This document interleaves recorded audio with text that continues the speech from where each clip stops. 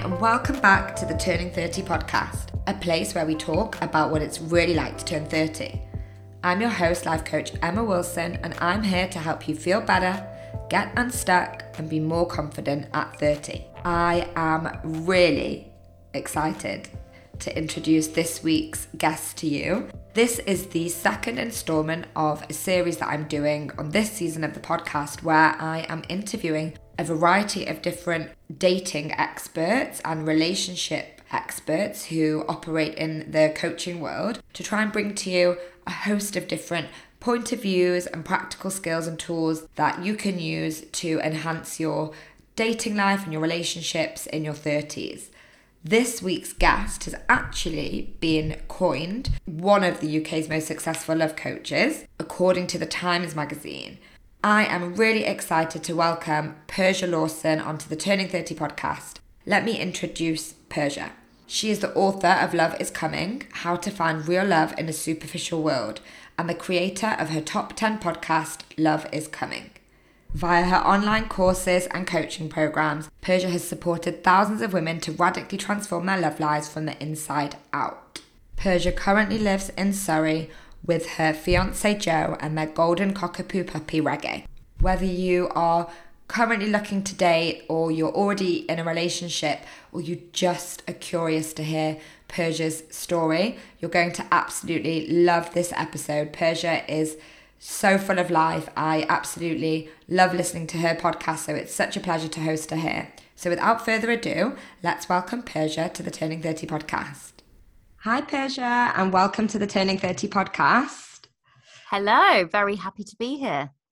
I have binge listened to the Love is Coming podcast the past few weeks, so I actually feel like I already know you, even though this is the first time we're probably speaking. But yeah, I've just really loved all of your podcast episodes, and I'm really excited to dive into Turning 30 and Love is Coming.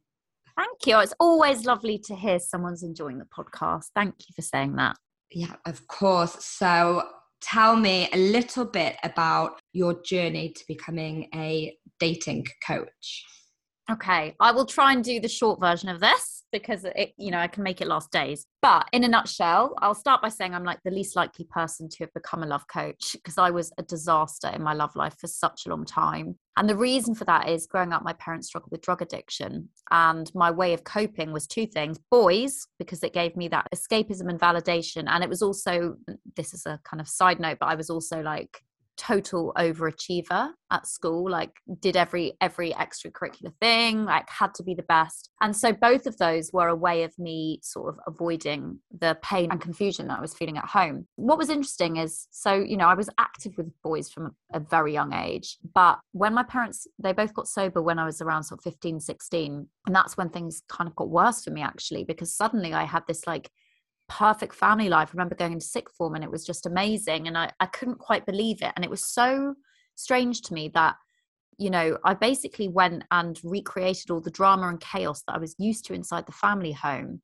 in my romantic life. So from between sort of teenage years and mid-20s, it just got increasingly more dramatic, to the point where, I'd always have a boyfriend, but I was always cheating, literally cheating on everyone. I was an actress as well, of course, and I was traveling a lot, and I had boyfriends, in every continent. I ended up giving my Russian boyfriend, whose father was a KGB general, chlamydia, and he threatened to have me killed, which I'm sure he wouldn't have done, but he could have done if he wanted to. So that was quite scary. And it was just like a series of ridiculous dramas constantly. And it kind of really, I started to hit rock bottom when I found myself working at a gentleman's club as a hostess. So it was a strip club basically. And I got sexually assaulted one night in there, and that just led to sort of the pinnacle of my self-destruction. And I did an acting job after that in Shanghai for 2 months, and I put on 2 stone in those 2 months. And that was actually the biggest blessing in disguise, because that's the one thing I couldn't hide. I could hide, I wouldn't say I was a cocaine addict, but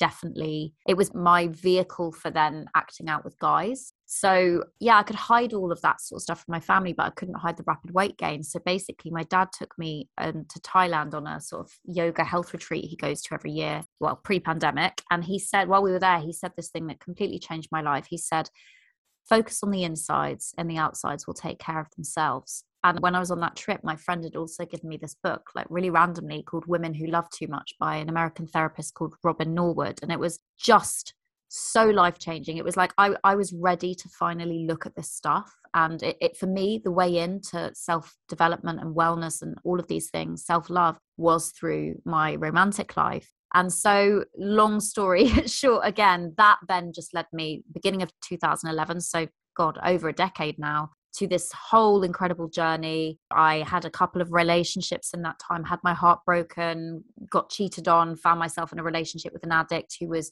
6 months out of rehab, but it was, you know, he was working on himself, and that was so new for me. So we had this year of very sort of tumultuous, passionate relationship, but also learning so much. And eventually when we broke up in, mid 2011, I just knew, I knew that I wasn't meant to act anymore. And that was a really hard realization for me, because that's all I'd ever known when I was growing up. And at this point, I was 26, I think. And I just knew that I was meant for something else, and started a positive lifestyle movement with a friend called Addictive Daughter. And then that led to a book deal, which ended up being called The Inner Fix. And we got a lot of press attention because we were, you know, this was back in 2012 we started. So people weren't really talking about stuff like they are now. And long story short, in 2016, that book came out. We had a lot of TV companies wanting to do shows with us. And then me and my business partner actually had a chat, and we realized that we'd come to the end of the road. And it was really hard because it meant walking away from all that success, but it just didn't feel right to continue. And by this point, I was a year into my relationship with my now fiance, who I met in summer of 2015 at a festival. And it was the most ridiculously magical experience of how we met. I mean, that's a whole other episode. There's not enough time to go into that. But what I realized a year later, when my business partner and I sort of walked away from what we'd built, was I just knew I was meant to help women purely around relationships. That's what we'd been doing a lot anyway, but we'd been helping women with quarter life crisis. So I just knew it was like relationships was the area that I struggled the most, and where I've, also experienced the biggest transformation. So yeah, now I'm over 6 years in with my fiance. We were supposed to get married last year, but obviously COVID, and then this year, and then COVID. So now next year, and we've bought a house and moved out to the countryside, but I also have a place in London, and we've bought a little cockapoo puppy. And I sometimes just can't believe that this is my life, but I've worked really hard for it, and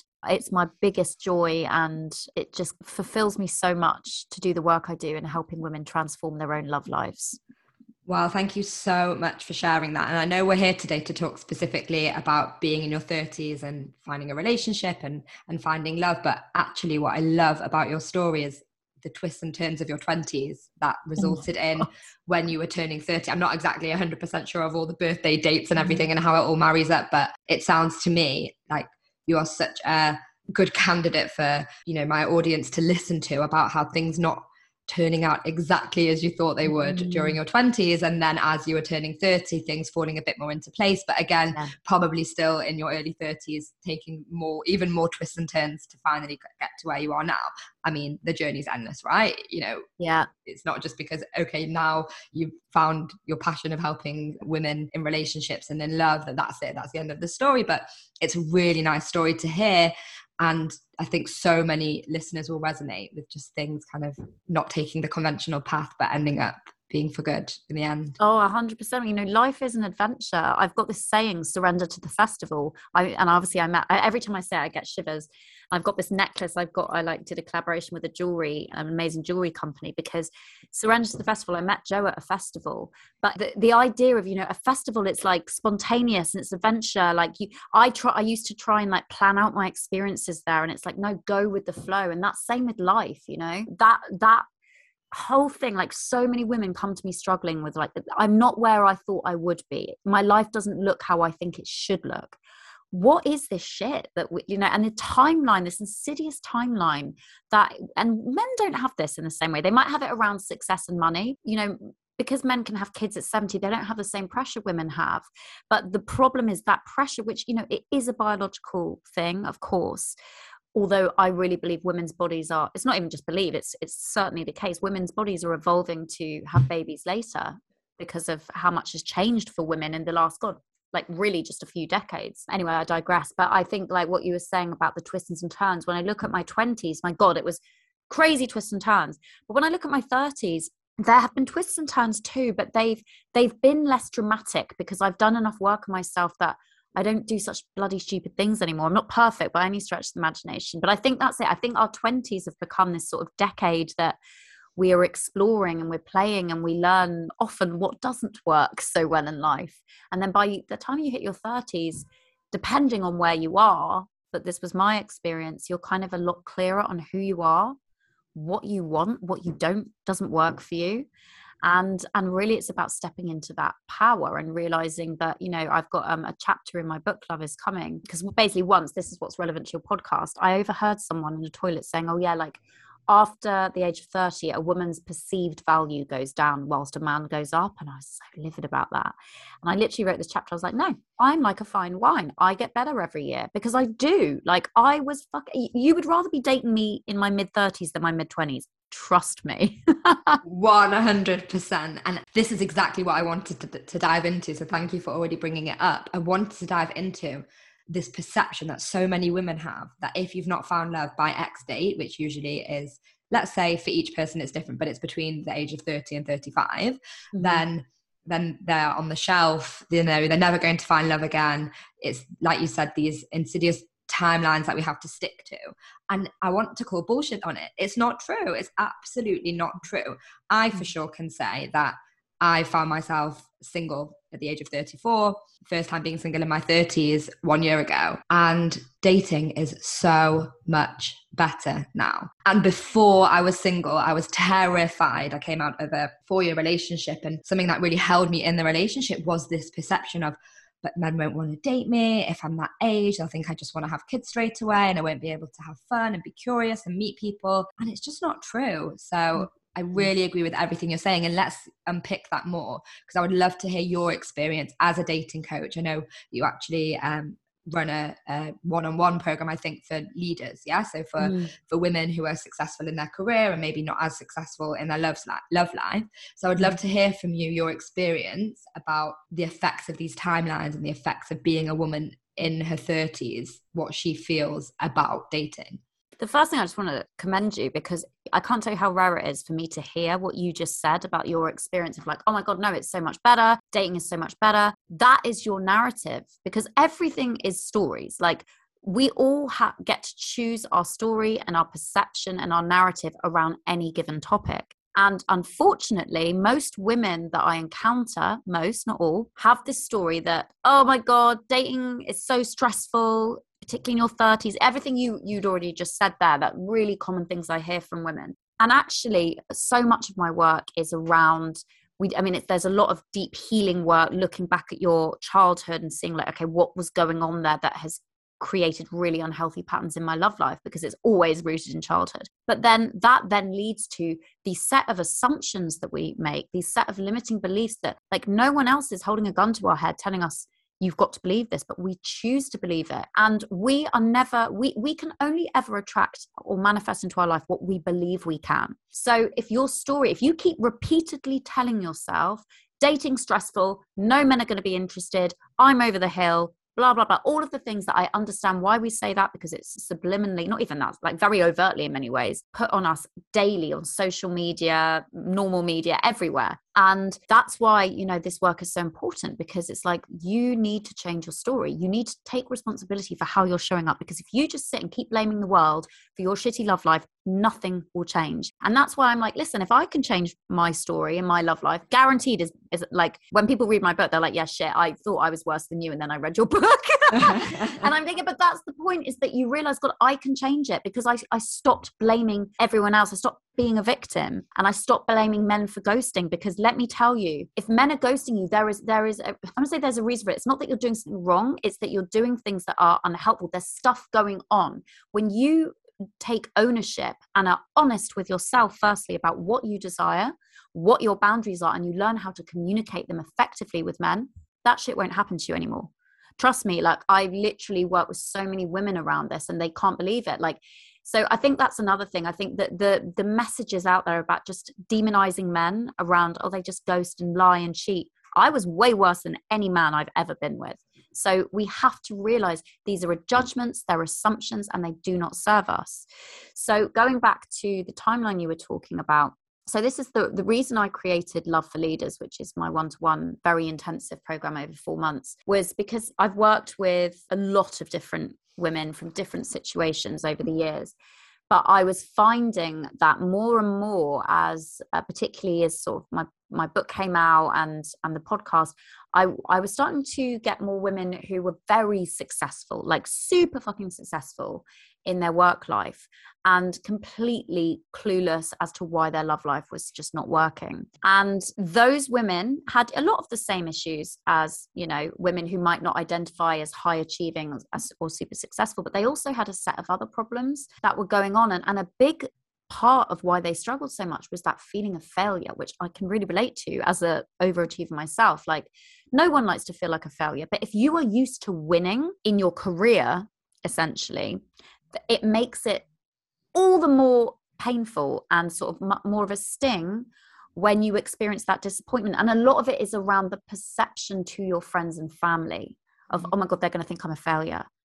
And all it is, it's like, you're not a failure. You've just been doing some things that aren't serving you, but you don't realize that that's why I always will have coaching myself, because we can only know what we know. We can't see our blind spots. We have to, if you want to make shifts, you've got to work with someone who's been where you are, out the other side of it, and has got the results you want. I think that's like my baseline for coaching. So it's that feeling of failure that comes from, I'm not where I think I should be in life, and it doesn't look how I think it should look. And when I say to women, what if other people didn't exist? So forget that was going on. You didn't have to worry about the perception. How would you feel about being single today? And they're like, well, I'd be fine with it. So interesting. It's so interesting, because this is, again, about that 30 perception of, I am X age and therefore I must go and find a partner. And I admit, hold my hands up, that when I came out of this relationship, it was like, right, guns blazing, I'm ready, I'm here, I'm going to date, and I'm going to meet the right person. And after like a month of dating, I was like, hold up. I don't actually want to date right now. I want to date myself. You know, I've not been single for a really long time. And it was all the voices around you, you know, the family members saying, oh, you know, you're getting yourself back out there, and the friends being like, come on, back on the horse. And it's so important to listen to yourself and be like, just because you're a certain age does not mean you have to now date. So that's a great question to ask a client, that you just said, if other people weren't putting pressure on you or weren't, you know, telling you to subscribe to this need to date and meet someone, would you still want to do it? And is usually the answer to the question that they want to date, or they enjoy being single, or is it usually, you know, I think that the most of the pain, like, obviously we desire connection and a partnership and building, like that's one thing, and I totally get that. But what I say is, okay, so you might want that, but right now, would it be painful to you knowing that that's coming in the future? No, it's all around what people are thinking. That's where it's the shame, because desiring a relationship, there's no shame around that unless you choose for it to be. The shame comes from, what will people think of me? They'll think, you know, things I hear, they'll think I'm worried of coming across as desperate. I'm worried people will think I'm not good enough to have a partner, that no one wants me. I'm, you know, the shame of going to a family event and being the only single one, you know, and get your friends getting engaged and you feeling left behind. And so something else I go into in my book, it's like, but left behind from what? Because where is everyone else going? You never, like, it's this is what life has become, a series of ticking boxes. And let me tell you, right, I've experienced this last year. I've ticked a lot of boxes. I bought the house in the dream location, bought the dog, bought the car, having not driven for a decade, got the book out, like tick, tick, tick, you know. And this year's been the hardest year I've had, even though from the outside, so many people will be like, oh my God, but you're killing it. But you know, what's that saying? It's like, you know, success on the outside doesn't mean anything if there's not success on the inside. And I've, you know, like all of us, COVID, and there's been family stuff. There's been a lot. Like I found this a challenging year for myself. And so, listen, I've got clients in their 60s who go on to find love. That's just a side note. So you can find love at any point, or rather love can find you at any point. You don't need to go looking for it. But ultimately, what it all comes down to is your relationship with you. Because everything else in your life will be a reflection of your relationship with you. And when you get that strong, you can't help but magnetize the right people at the right time. But the key is, it's like loving where you are, creating a life for yourself that is so abundant and wonderful. Not perfect. You're going to have shit days, because we're human, but for the most part feels great to you. And you put your energy into cultivating that and cultivating an incredible relationship with yourself. All those other things will come about when the time is right. You don't have to force it. You don't have to manipulate it. And you certainly don't have to choose or accept this narrative which says that you should feel less than because you are single. The majority of men do not feel this way. They don't have that same experience. But us women, how do we change it? We don't change it by getting a relationship, because even when you get the relationship, let me tell you, the goalpost will just move, because then it's about, when are we going to move in together? When are we going to get engaged? When are we going to get married? When are we going to get pregnant? You know, there's always something else. So how do you feel in your relationship with you today? That's it. That's all we need to ask ourselves. Yeah. What can you do to love yourself a little bit more, have a bit more compassion for yourself, so that you can therefore be a better partner? The message of my book, and really my work in general, is we need to stop looking outside of ourselves for the partner we want to get, and we need to start looking inside of ourselves for the partner we want to be. Absolutely love that. Feel like needs to be put on like a plaque on the wall. On a billboard somewhere. Yes, you should definitely work on that. No, I really, really love that. And I know I've not got the video on for others to see, but nodding along with everything you're saying, I think it's so, so true. So I want to get really practical, because I really use this podcast as a way to give my listeners some practical advice. So we've been talking a lot about the narratives and changing dating mindset, and that being the place to start, and really looking at yourself and the stories. And you mentioned also the childhood, you know, looking back in the past and seeing patterns. But if I was your client, let's just say, just trying to wangle some free dating coaching here. Let's just say I was, and I came to you and I said, okay, Persia, I want to get out there and want to start dating. What should I do first? Like, where would you start? I would start by, I think it's really important to understand your context. So when people say to me, I want to get into dating, I'm like, okay, but are you ready to do that? So my book is split into 3 sections: heal, attract, commit. People just want to know, how do I attract and get the guy to commit? But listen, you can attract the guy, and you might even get them to commit, but it won't be sustainable, or you will keep, like, this is what I kept doing, is like the pattern, you'll just keep bringing up the same old bloody patterns again and again and again. But if you haven't done that healing work, then you're just going to keep getting stuck. So the first thing I would do is really reflect over your past relationships. What was the reason that each ended? What did those exes have? I mean, this is something I go into in my program, but what is it those exes had in common? What is it that was different about those exes? Start to look for the patterns, and then start to look at, okay, so what were the big mistakes I've made in my love life over the years? Start to look for the patterns there. And then it becomes a case of, how is your relationship with you right now? Can you list 100 things that you love about yourself? If not, you need to do that before you go on a date. You know, a date was essentially marketing yourself. That's how, you know, understandably, if you're going out and you're wanting to be in your power, you need to fucking think you're a catch, and not just like, oh, I like my legs, like who you are as a person, you know, deeper than that. So it's working on your self-worth. It's getting really clear around, what are your boundaries? What is and what isn't acceptable to you? It's about getting really clear on, what type of relationship do I want? What type of people do I want to date? And I'm not just talking about, oh, they need to have this job. Like, forget the externals. How do you want them to make you feel? How do you want the date to feel? And then finally, it really is, okay, so this is essentially, I've just taken you through the modules of my program there, but that is what gets you prepared to go into dating with your best foot forward, instead of, otherwise what happens is you go into dating and you just accept all sorts of shitty behavior. You are putting on a performance. You don't show up as yourself because you don't really know who that is, and you're guessing what a guy might like. You also need to learn like skills around communicating, like non-verbal and verbal communication, like what is effective in a dating context. You know, there are so many little elements that, you know, I mean, I go into these in my book as well, but let me give you something practical from the middle of the book, because if you want something practical, because I know that's all the deep work, and that's why this work is so important. So let me give you you want to get into the energy of dating successfully. You've got to be feeling playful, you've got to be feeling light, you've got to be having fun. So music is such a, like, the fastest tool you can use. Like, even when you're getting ready for a date, put on your favorite upbeat tunes that just make you feel great. Put on your makeup, really give yourself a beautiful experience before you go on a date. I have this thing called Goddess Hour, where I'll take an hour, like, to be honest, I'll do this at the end of the work day before the evening, take a long bath, light candles, incense, maybe have a glass of wine or a lovely herbal tea. Even cooking can be part of that. It's doing these activities, but doing it with the intention of, it's like dating yourself. So that's what I'd say a really practical thing is, take yourself on some fucking great dates. So, like, preparing for the date, like I was just talking about, even if you're just going to take yourself for a date to a museum or whatever it is you want to do, prepare for that date like you were going to meet the love of your life, because you are the love of your life. So treat yourself exceptionally. And then, take yourself on dates, get good at dating yourself. Like, why should anyone else take you on a fabulous date if you're not willing to do that for yourself? Everything we want from someone else, we have to be willing to first give ourselves.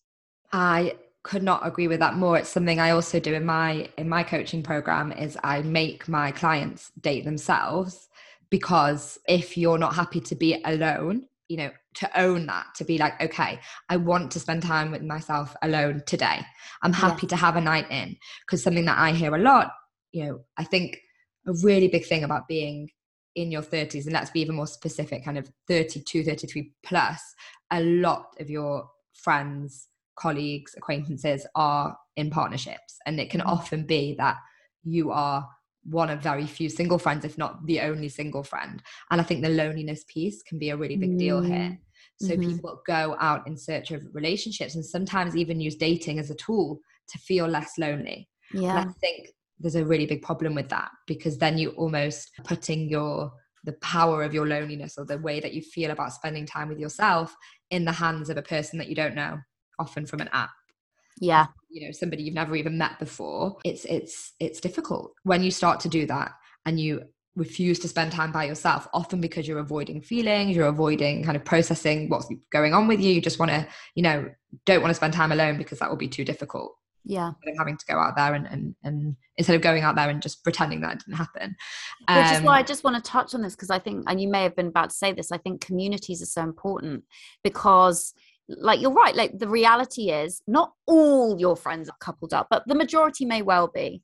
So this is the thing. This is why, like, the women in, like, I've got various different communities at different sort of levels depending where you're at, but I think it's so important, because otherwise, like you said, you can feel so alone. But it's important not just to, you want to surround yourself with people who are working on improving that area of their life. They're not just sitting whinging about it, because you will not grow there.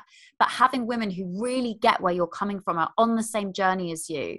And they all, like, so I've got a program called Get Your Soulmate, and so I call them all the soulmates. And they're like, I came here to find, my romantic soulmate. And what I've got is, so a lot of them do, but they also say, I have found, like, a whole tribe of soulmates, like some of my best friends. Like, I'm a trained wedding celebrant, and I'm marrying one of them the week before I'm supposed to get married next year. And there's a load of the soulmates going to the wedding. And so I'm like the celebrant at it. And she was single when I first encountered her. And then she did my program, met this guy. And it's just so lovely, because, you realize that it's who you surround yourself with is going to have the biggest impact on how you feel about yourself in so many ways, but also, like, where you are at in life.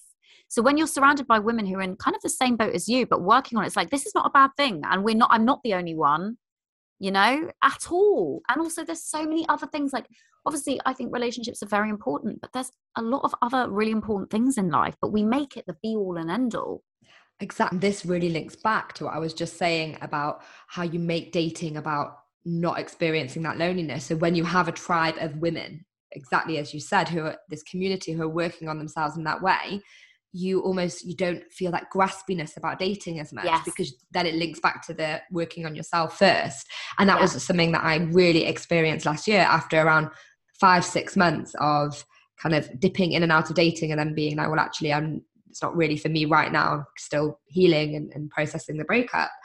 I then set an intention for the start of this year of 2021. And I said, I don't even care about finding love this year. I want to find really deep, meaningful friendships with women or men. And I, from that, have manifested so many amazing friendships that only now do I feel like, okay, now I could actually bring a love into my life, because my life is full, and it wouldn't be just trying to bring that jigsaw piece of a person in to then fill all those other things up. So I think, it's so important, just as you were saying, is not just to find friends, but to find the people who are on the same path as you. Yes, 100%. It really is. I'm also just about to launch a group program for women in their 30s who are single, who want to find this community. And I just think that it's sometimes, like you said, it's better than being in a relationship, being surrounded by a group of amazing people, a group of amazing women. And I really believe that amazing things can happen. And then if you find a relationship from that, amazing. And if not, then you're still with people anyway. So who cares? There you go. Yeah, there you go.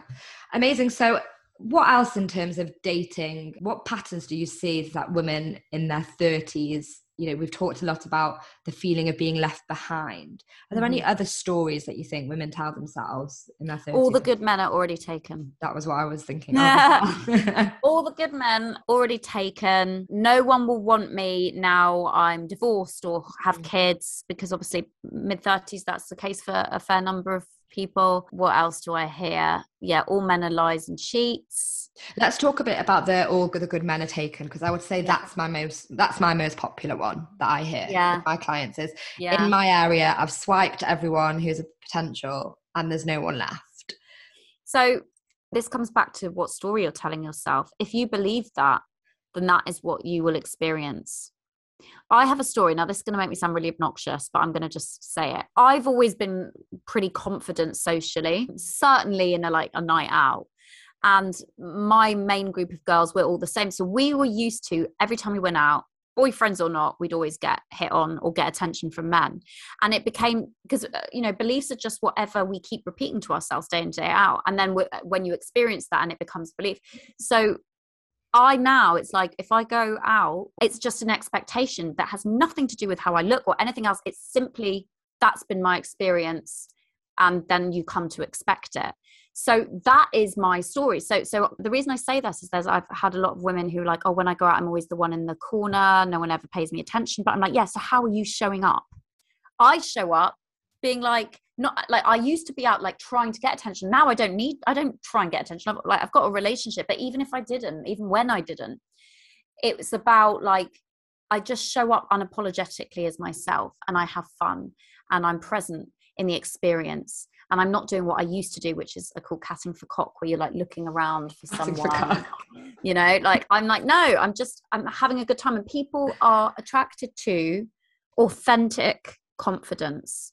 But confidence is absolutely like, look, some people may be inherently more so, but there's so many elements of it that are skills that can be learned. So in the same way, if you have this belief that all the best ones are taken, how are you showing up when you go on a date, just in your day-to-day life? Because I've had clients, another story, you can only meet people on dating apps, and I fucking hate dating apps, so many of my clients think that when they come to work with me, and then they end up meeting their partners in like the most ridiculously synchronistic, magical way. I'm like, if you keep telling yourself that the only way people can meet nowadays is dating apps, like, what a load of rubbish. Human beings have been meeting, procreating for thousands of years before dating apps. So you have got to realize that everything you're saying that you are assuming or taking as gospel is not. It is not ultimately true, any of these stories. So are you willing to take responsibility and do the work around reframing and writing a different narrative around them? Because that's the only way you're going to shift your experience. You cannot attract something amazing, especially if you've never experienced that before, from the place you are, if you're feeling stuck and rubbish and like not believing it's possible. Because as I said earlier, we can only manifest what we believe we can manifest. So this is where the work comes in. I can't even remember what the original question was. I think I was asking, I just said, let's dive into this belief that women in their 30s have about all the good men. Yeah, so not true. There's a lot of people who got divorced, got married in their early 20s and got divorced. So there's all of those people. But also, like, there's billions of people in the world. There are so many people in the world. Many people. There's too many people in the world. There are tons of amazing single guys or girls, whatever you're into. out there. But until you really believe that, you're not going to experience it. So again, my belief is, oh my God, when I go out, me and my friends, we will always be hit on by a group of single guys. And we always are, because we expect to be. Like, you can't swing a cat for like a load of group of single guys out in London. Yes, there might be a few that have a relationship, but it's just not true. Again, I've seen it, like the evidence of so many clients ending up with incredible guys in their late 30s, early 40s, and beyond. As I said, I've got clients in their mid 60s. So you've got to bust through these myths, because they are myths. They're not gospel. They really are myths, and it's just so important to have these conversations and to remind women that they are myths. And I want to also pick up on the dating app thing just before we finish to talk about the dating apps, because it's funny. What I see is that clients say, I hate dating apps. They're awful. No one wants to meet anyone on them. I don't want to date on a dating app. And then I'll say, okay, so go out and meet someone in real life. Well, there's no way I can meet somebody in real life. So I'm like, so you're just saying now that there's just an impossibility of meeting somebody. Yeah. And I hear it so much. So what do you say to people who, I guess, are contentious about the ability to meet someone on a dating app these days? I say you're keeping yourself stuck because actually you're terrified of a real relationship. Ooh. Because we, as humans, we're always drawn to what's familiar, even if that's shit, because it's better the devil you know. That's just how we are wired as humans. So you might be single, have been single for years, and you might complain about it till the cows come home, but it's familiar and it feels safe. So when you're saying things like, and I've done this in other areas of my life where it's like, basically, like you said, it's like you're putting yourself in a position where you cannot win, because you're saying, can't meet people in real life. Oh, and don't want to do dating apps. Okay, so you're just going to stay stuck and whinge then. You're going to have to realize that to get anything you want in life is probably going to require you to get outside your comfort zone. Because as I said, like the place you're in isn't working. Otherwise, you wouldn't be feeling stuck. And actually, again, this is not about being single means you're stuck. If you're single and you're loving being single and you're genuinely happy, you're not whinging and complaining about it, then you're not stuck. So, and listen, I've had tons of clients as well in relationships who are miserable and feel stuck. So what I believe is we don't need them. Humans beings have been procreating for years, thousands of years without them. However, they are a handy tool, and they're a really handy tool to practice communicating, showing up in your love life. And also for having fun. You've got to have your own boundaries around your usage of them, because what I see often is, and totally understand this, they have been designed to be addictive, like social media. And so it's really important that you decide like what your boundaries are around your interaction with them. I've heard of this new dating app actually called Thursday. And you can only like message on a Thursday or something, which I think if I was dating again now and I did go on a dating app, although I probably wouldn't bother, but if I did, I'd probably use that, because I'm like, great, I don't have to think about it the rest of the week. Yeah, it's really great actually. I met someone in one of my courses. He met his latest girlfriend through this app, and he was telling me about how it was really interesting how you just keep Thursday nights free, and then you would speak to them in the week, and then it would be you're only allowed to do it on a Thursday, and it worked for him. I think the first person he met became his girlfriend. Oh wow, great. So we should get a little plug there for Thursday. A little bit of promo for Thursday. There you go. Exactly. I think that's it. I think it's realizing it's a tool, but it's not a be all and end all. And yes, so many of my clients have used dating apps and shown up for them of like, right, I'm going to apply all the work I've learned with Persia, and I'm going to interact and use these apps in a much healthier way. But then they end up meeting someone in real life. And I think what that's about, I know it's because they're in a different energy and they're not, it's like you can choose to find it stressful and overwhelming, or you can be a grown up and have some boundaries around it and stick to them. It's like anything in life.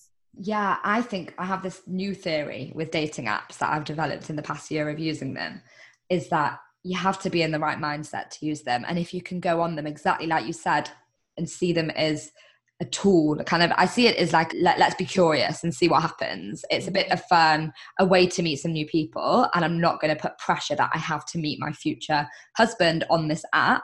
Mm-hmm. And if I'm in a bad state of mind around dating in general, or in a low energy about myself, I don't go near the apps. The apps can be ruthless. And so it's just about knowing yourself well enough to know, okay, am I feeling good enough about myself to now go on and play this game, which is kind of what it is. And I think what happens is that when we put pressure on the app to bring that big love. They are brutal. Let's be honest. They can be brutal and they can be ruthless. And it's about being in the right frame of mind going into it. Completely. Amazing. So any other tips for single listeners who are kind of following along and agreeing with what we're saying? Anything that you would like? I'm going to give you an unexpected one. This comes from being used to be an actress, and I did English lit at uni, so I'm a bit of a thespian. This is from my book as well. This is essentially about romancing yourself. We've talked a bit about this already, taking yourself on dates. But as part of that endeavor, I suggest going online, or even better, ordering yourself a book of Shakespeare's sonnets, or sonnets in general. I'm not going to bore you with all the info. I did my dissertation on sonnets at university, so I could tell you a lot about them, but I won't bore you with it now. But what I'll say is, look, what you need to know is they are the language of love. They are written in a very specific way, and when you read them, they're so powerful.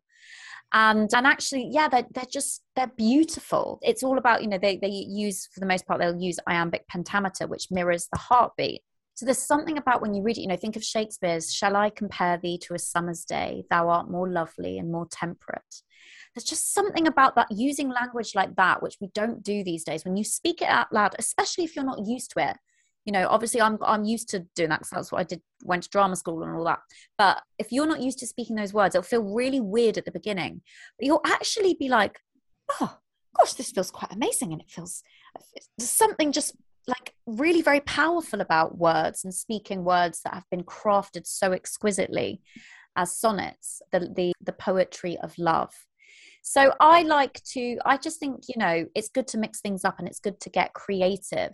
But the most important thing is, what gets you into a state of feeling attractive, of feeling magnetic, of feeling in that energy of romance, and do those things. So we've given a few examples, but really when you start to romance yourself, you will find you don't even need to go on a dating app. When you go out, you will just find there's something different and you can't explain what it is. There's just a different energy. And it also just sparks up a bit of a different conversation on a date. Have something interesting to say on a date, and don't go and just make it up. Go and do interesting shit so that you've got interesting stuff to say. And you're not doing it for the sake of the date. You're doing it for yourself, but that's just a little cherry on the top. Oh, I love that. So that's everyone's homework for this week, is to go and buy Shakespeare's sonnets and also to go and do interesting shit. Love that as the last piece of advice. Just always do interesting shit and then you're going to attract love. There you go. Honestly, listen, become the person that you would want to date. Yes. Another plaque on the wall. I'm going to have like 3 different Persia plaques on the wall with different pieces of advice. I really love it. Thank you so much, Persia, for coming on the podcast today. It's been really amazing talking to you and to your gorgeous little cockapoo. And I know that you've mentioned about your book already, and you've got a few different offerings. So for all of the listeners who want to go out and find a little bit more about you, where can they find you? The best place to go is my website, persialawson.com, which has all of the information about my various programs, and you can get my book on there. The book's called, also on Amazon, Love is Coming, How to Find Real Love in a Superficial World. It's not a self-help book. It sounds like it. I mean, it is and it isn't, but it's very inappropriate stories, mainly very funny, some very sad, but there's tools and there's lessons. But I didn't want to do it as a traditional self-help book like the first book was, The Effects. But yeah, everything's on the website, and I'm very active on Instagram at Persia Lawson. Amazing. And I do recommend everyone to go and take a listen to Persia's podcast, because I'm a very, very fussy podcast listener. I literally have like 5 podcasts that I can actually listen to, and I really, really enjoy it. So thank you very much for putting that out in the world, and thank you for coming on, and I'll see everyone on the podcast next week.